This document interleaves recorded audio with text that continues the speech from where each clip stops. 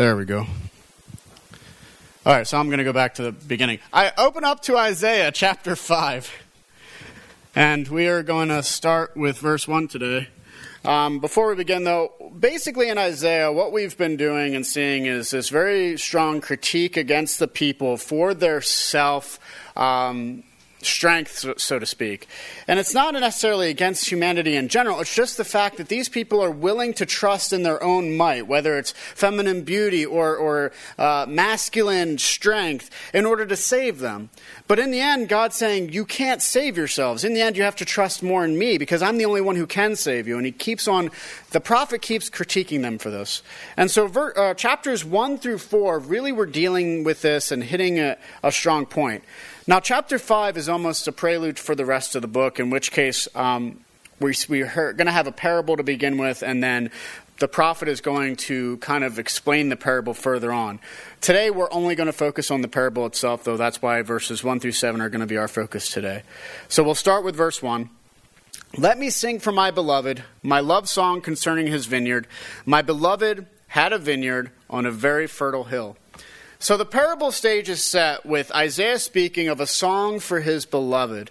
The fact that Isaiah does not name the beloved to begin with is telling. He is purposefully captivating his audience by not telling them who he is speaking of. It then leads to the vineyard which his beloved owns. That the vineyard was on a very fertile hill informs us that the place of the vineyard was perfect for the purpose of harvest. As such, the beloved has chosen well in order to cultivate the fruit of the vine. Now verse 2. He dug it and cleared it of stones and planted it with choice vines. He built a watchtower in the midst of it and hewed out a wine vat in it.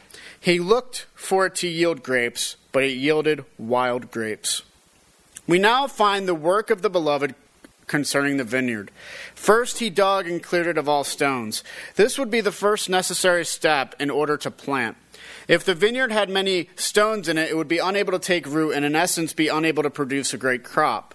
Thus, by digging and clearing, we find the beloved caring for his vineyard's foundation. Not only this, but he also planted it with choice vines. These vines were sure to create the best of harvest.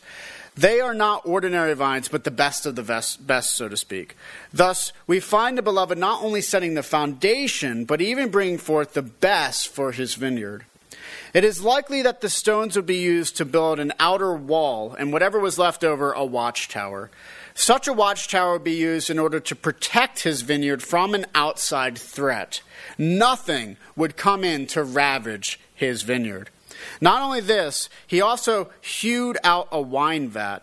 This would be used for one of two reasons. The first is for pressing of grapes with a lower one that would collect the juices. Another possibility is that the vat would be used as a means for collecting the grapes and keeping them safe. Altogether, the beloved has put a great amount of effort into the vineyard. As such, the beloved would wait in eager anticipation for the eventual harvest. He had done all that he could do, done everything necessary, and even gone above and beyond normal call of duty. Surely, the result would be good clusters of grapes. But instead of this yield, it was wild grapes. That is, these grapes were not good at all. They were bad. They were essentially worthless. Despite all the hope he had held in his vineyard, despite all the hard work which he had put into it, it essentially was fruitless. One could imagine those who were in attendance gasping at the results of wild grapes. Now we come to verses 3 and 4. And now, O inhabitants of Jerusalem and men of Judah, judge between me and my vineyard. What more was there to do for my vineyard that I have not done for it? When I looked for it to yield grapes, why did it yield wild grapes? Speaking directly to the people are to be the judge between the beloved and the vineyard. They were an agricultural people after all. They would easily see the problem with the story. What more could the beloved have done for his vineyard? You can almost imagine a host of shouts at this point. Nothing! You have done everything you could do under the circumstances. It should have produced good fruit for you. All those in attendance would be in accord. Nothing more could have been done. And now we come to verses 5 and 6. And now I will tell you what I will do to my vineyard. I will remove its hedge, and it shall be devoured. I will break down its wall, and it shall be trampled down. I will make it a waste. It shall not be pruned or hoed, and briars and thorns shall grow up. I shall also command the clouds that they rain no rain upon it. As such, one could imagine the response to each of these statements by the beloved. The result is judgment against the vineyard. He will take away its protective hedge, which will allow the vineyard to be devoured by wild animals. He will break down its wall for people to trample all over it. Indeed, it will become nothing but a waste, a forgotten thing that will not be cared for. It will no longer resemble the beauty which it was set in. Instead, it will be overgrown. It will be forgotten in time. At this point, Isaiah may be tightening the bonds. While the people would surely have been shouting in agreement, and the last statement of judgment against the vineyard comes that the beloved will make it so that the clouds will not rain upon it. At this point, some may have agreed, an oath against such a wasted vineyard. But others might begin to see, who controls the clouds and who controls the rain? Thus, Isaiah is giving us a hint of what is to come. The people themselves have likely incriminated themselves against the parable. And that's why we come to verse 7. For the vineyard of the Lord of hosts is the house of Israel and the men of Judah and his pleasant planting. And he looked for justice, and behold, bloodshed, for righteousness, and behold, an outcry. As such, the trap is set. The vineyard was nothing more than an allegory for themselves. The vineyard of the Lord of all is the house of Israel. It is the men of Judah. Just as people plant vineyards, so God has planted his vineyard, which is the nation of Israel. Just as someone might plant for themselves, God planted for himself. But what was the fruit of the people? Just as the beloved had looked for good grapes, he found wild grapes. The same is true of God and his own people. For his people were to bring justice, but instead of bringing justice, they brought bloodshed. Whether it was against the poor or others, the injustice of the people shows the corruption. Indeed, a good harvest would not only be justice, but righteousness with people. Instead of this, however, there is an outcry against the people, and God hears the outcry. What more needs to be said concerning his people? Just as the vineyard should be judged, so should his own people, whom he has loved, he has cherished and guarded, and he has kept. Those who should know justice and righteousness, for he planted it with them by his own character. They will be judged, though, because they bore bad fruit. All right. So the main point of these verses are for Isaiah to proclaim a parable. In the parable, the agricultural society would see the problem quickly. The beloved does all he can for the vineyard, and yet the vineyard still produces bad grapes. In a twist, the people are God's vineyard. And like the judgment that befalls the vineyard for producing bad fruit, so judgment will come against the people for producing bad fruit in injustice and unrighteousness. So before everything that happened with the coronavirus this past week, I wrote this, and it seems almost fitting for everything that's been going on, personally speaking. And the application point is that God is good. So let's see. The parable we have read in today's text is merely a prelude to the rest of the chapter. As we continue on from here, we will see how the people have been bearing bad fruit as opposed to good fruit. We're going to see it all. As such, before we get into dealing with human depravity and our own states apart from God in full, it seems wise to consider the part of this parable which depicts God in all of this. Because despite human ignorance and disobedience, and despite our sinful states, what we find in the parable is a God who is good. He is taking care of his people and continued to do so for a long time. He has shown them the way of justice and righteousness, and he has given them the greatest opportunity for goodness in this life. Not only this, but it is from him that life itself even comes for the people. Without God, there would be no life for them to live.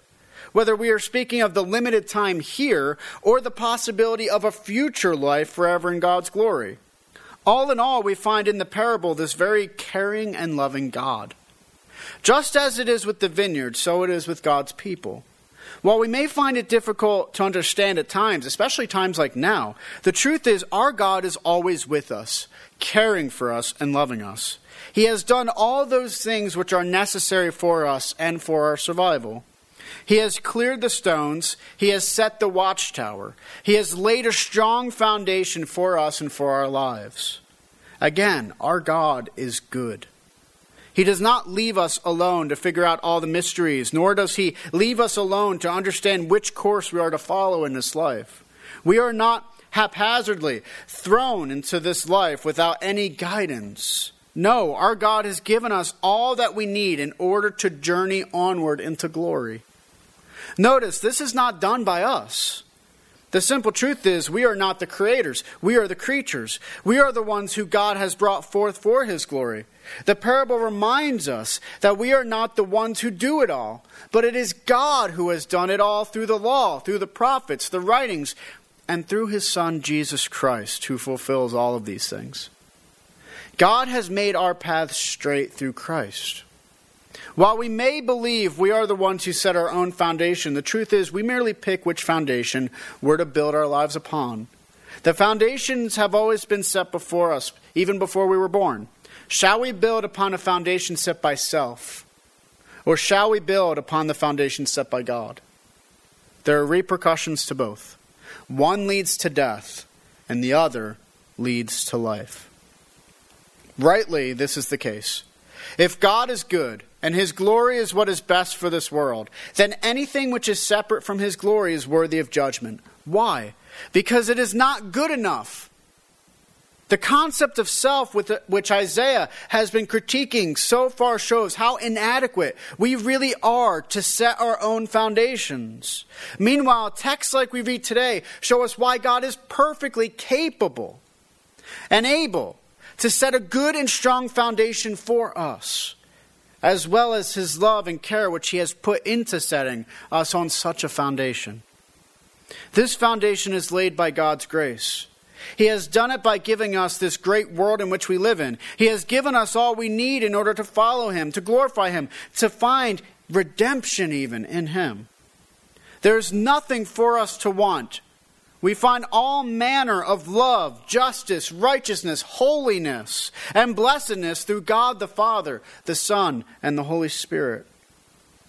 Yet we find the problem with humanity in the text.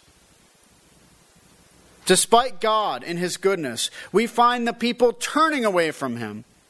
We could look back on the people and think, how could they?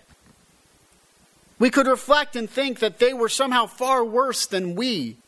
The truth is, however, that just as they fell into injustice and unrighteousness, so do we. We are just as filled with folly as they were, despite God doing so much, especially through his Son Jesus, and despite revealing himself and how to bring about the greatest good in the world through obedience and faith in him, we still find ourselves going our own way. Because of this, we are a people who are in need of being reminded of all that we find in this text today. We are in need of being reminded our foundations are in God. There are so many deceptions out there which would cause us to sway from what God would have us to be. There are so many ideologies and beliefs which are contrary to what is good and right. If we look to the left and if we look to the right in the world, we will find beliefs which are contrary to God and his ways. Just as it is with self, they are alluring and they're seductive in their own ways. But to follow them is to become like wild grapes. It is to take what is given to us for goodness and turn it on its head. It is to become something other than what we were meant to be in Christ. Very often we can forget who we are instead when it comes to God. It can be easy for us to be misled. All the while we are ignorant of the great things God has provided for us already. If only we should realize all he has done and simply trust in him and what he has provided for us. As such, we need to recognize the repercussions which comes from ignoring him and what he has accomplished. If we should follow, then there will be goodness. If, however, we turn our own way, then we will have judgment and destruction. Our choice in the matter has repercussions for us and for this world, as in the end, the world is affected by our choices.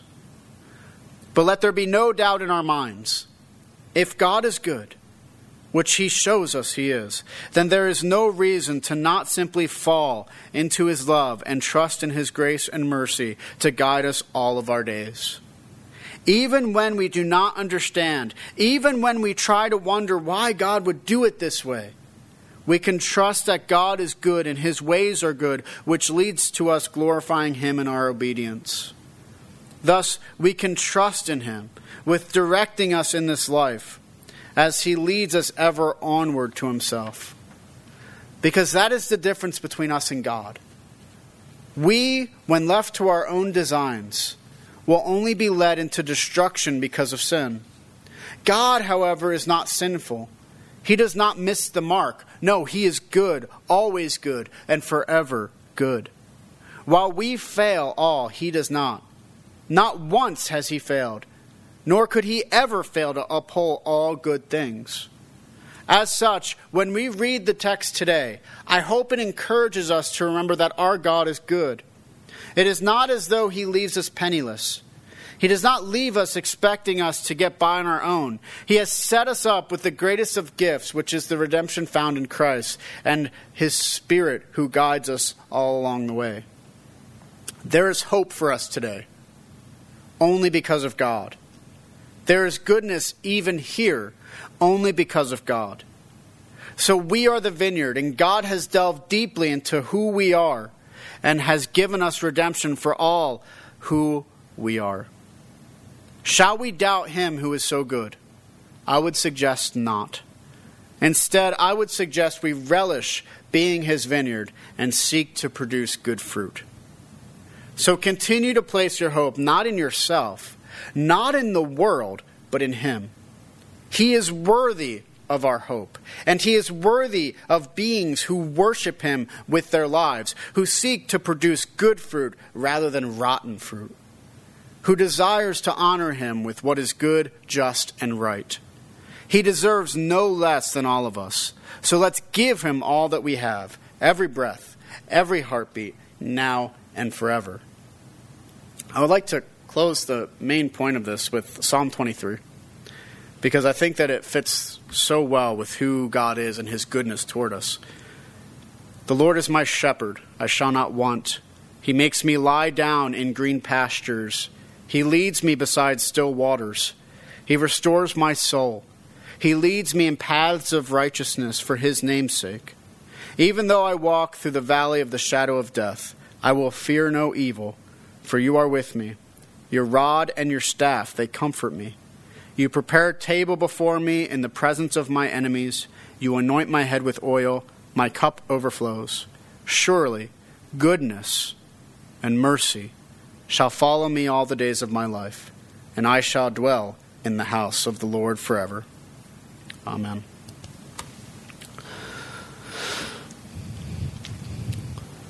And so naturally, I think that we're led into the gospel. We're led into the fact that God is good, and he has created this great, wonderful world in which we live. The one which we're going to go outside soon, and we're going to see this beautiful day. And we can praise God for it, and we can say, this is glorious, because the one who created it is glorious. And we can enjoy it. We can love and cherish the things which he has made, because he's made it for us to glorify him in. You know, it's really fun. Who's your favorite painter? I know my wife loves Van Gogh, right? I mean, all the Starry Nights things and things like that. And you look at it and you think, wow, how great is that artist? How great are they at what they've created? And yet God created us, and we get to not only look at the paintings, we get to live in it. How crazy is the thought of that? That God, this creator who is so brilliant, has given us all things, and we're part of it, and we get to experience it and live in it and enjoy it. When God created all the universe, he said, it is good because he made it. And it is good. And when it comes to humanity, we're good when we're created in his image, which we are. All humans have dignity, sanctity, and worth to life. But then we also sin. And when sin comes into this world, there are dire consequences. There's death. There's destruction. Like the vineyard. Humanity is God's vineyard. It's not just the people of Israel. It was all humanity, really. And instead of producing goodness, we produce bad. And what's the result of producing bad things? Destruction. There's judgment. Everything that's going on with the coronavirus, it's bad, right? We can't say it's good. Even if it might be the flu and whatnot. Even if the results don't seem too big in our minds right now, the truth is it's still bad. People are still dying. It's still affecting many. And it's already affected all of us, even if we haven't had it yet. Everyone's been affected. It's crazy.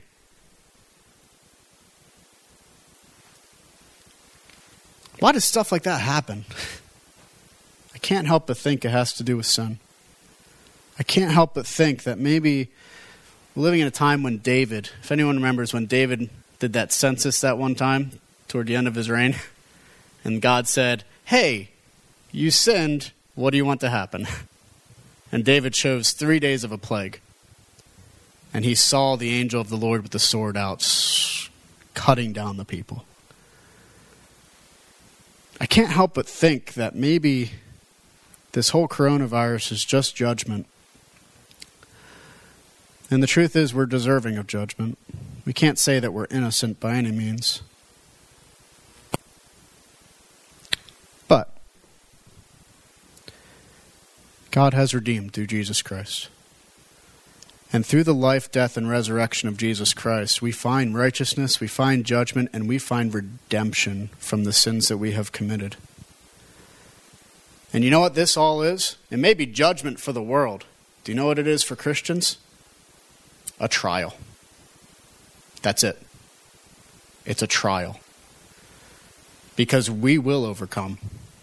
Because Christ overcame. We have nothing to fear. Sickness, death. What are these things compared to the life of Christ? They're nothing. So all of us, we have the potential here and now in the midst of all that's happening to shine the light of Jesus so greatly, to ring the bell so loudly, right here and now in the midst of it all. This is a great opportunity. Not to glorify himself, but to show Jesus. Now is the time. Now is the time to produce good fruit. It's in the midst of it right now. We have the potential. And guess what? We can't say that God hasn't blessed us. I mean, we live in a very blessed country, actually. So the question is, how are we going to respond to it all? Are we going to love our neighbors? Are we going to take care of each other? Are we going to produce justice and righteousness in the midst of sorrow? That's our call. That's what the future is going to look like for the next month or so. That's how it's going to be. But you know what? Do you want to know what the best part is? We can do it without fear. Because we have nothing to fear. Because in the end, we're heading on into glory. We're heading on into the beautiful light of God forever. We are heading into a place where there's no more sin or darkness or viruses to break the world, apparently. We're heading into a place where there is only joy forever, and it's because the joy lasts forever because of who we have our joy in, and it's God. Don't take your eyes off of him. That's the best thing we can do right now. Don't take your eyes off of Christ. He will lead us all the way. Let us pray. Father, we thank you so much for what you have accomplished. We thank you so much for Isaiah, for the parable of the vineyard. And we thank you so much, Lord, that you have set a foundation in Jesus Christ, that you have done all that is necessary for us to produce good fruit. And it's not our power, but it's your power within us. And so, Lord, in this time of doubt, in this time when we look around and see sorrow and pain all around the world, Lord, we ask that we would do nothing but spread your light, that we would do nothing but seek to glorify you here and now. And we would do all that we can for the world to see that your way is the best and that it leads to true justice and righteousness and true love, because you loved us and you continue to love us. So, Lord, during this time we ask for your strength. We ask for your peace, because, Lord, we are in desperate need of it. We thank you, Lord, because we know that we have it in your Son. Keep our eyes on him. We thank you. In your Son's name we pray. Amen. So if you'd like to rise for our last hymn, I think it's fitting. All the Way My Savior Leads Me, number 505.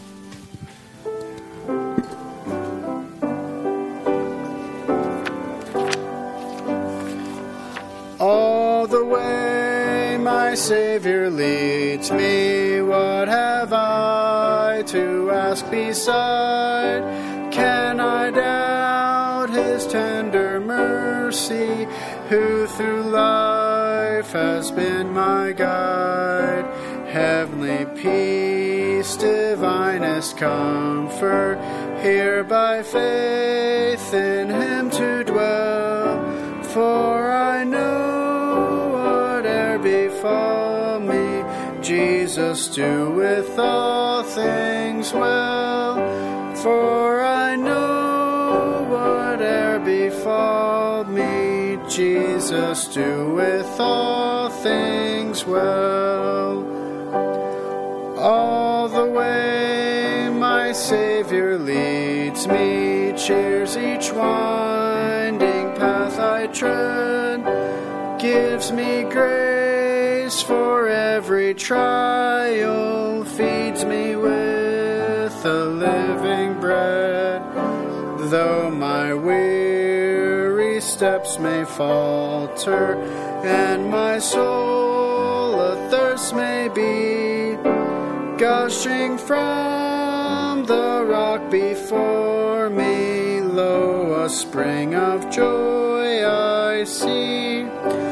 Gushing from the rock before me, lo, a spring of joy I see. All the way my Savior leads me, oh, the fullness of his love, perfect rest to me is promised in my Father's house above. When my spirit clothed immortal wings its flight to realms of day, this my song through endless ages, Jesus led me all the way. This my song through endless ages, Jesus led me all the way. I thank you all for coming out this week. And I don't know what's going to happen next week or the week after, but Jesus leads us all the way, so we can go out in peace and love and mercy and know his grace. God bless everyone. May you have a truly healthy week. We got the head. God bless. Well, thank you. Thank you.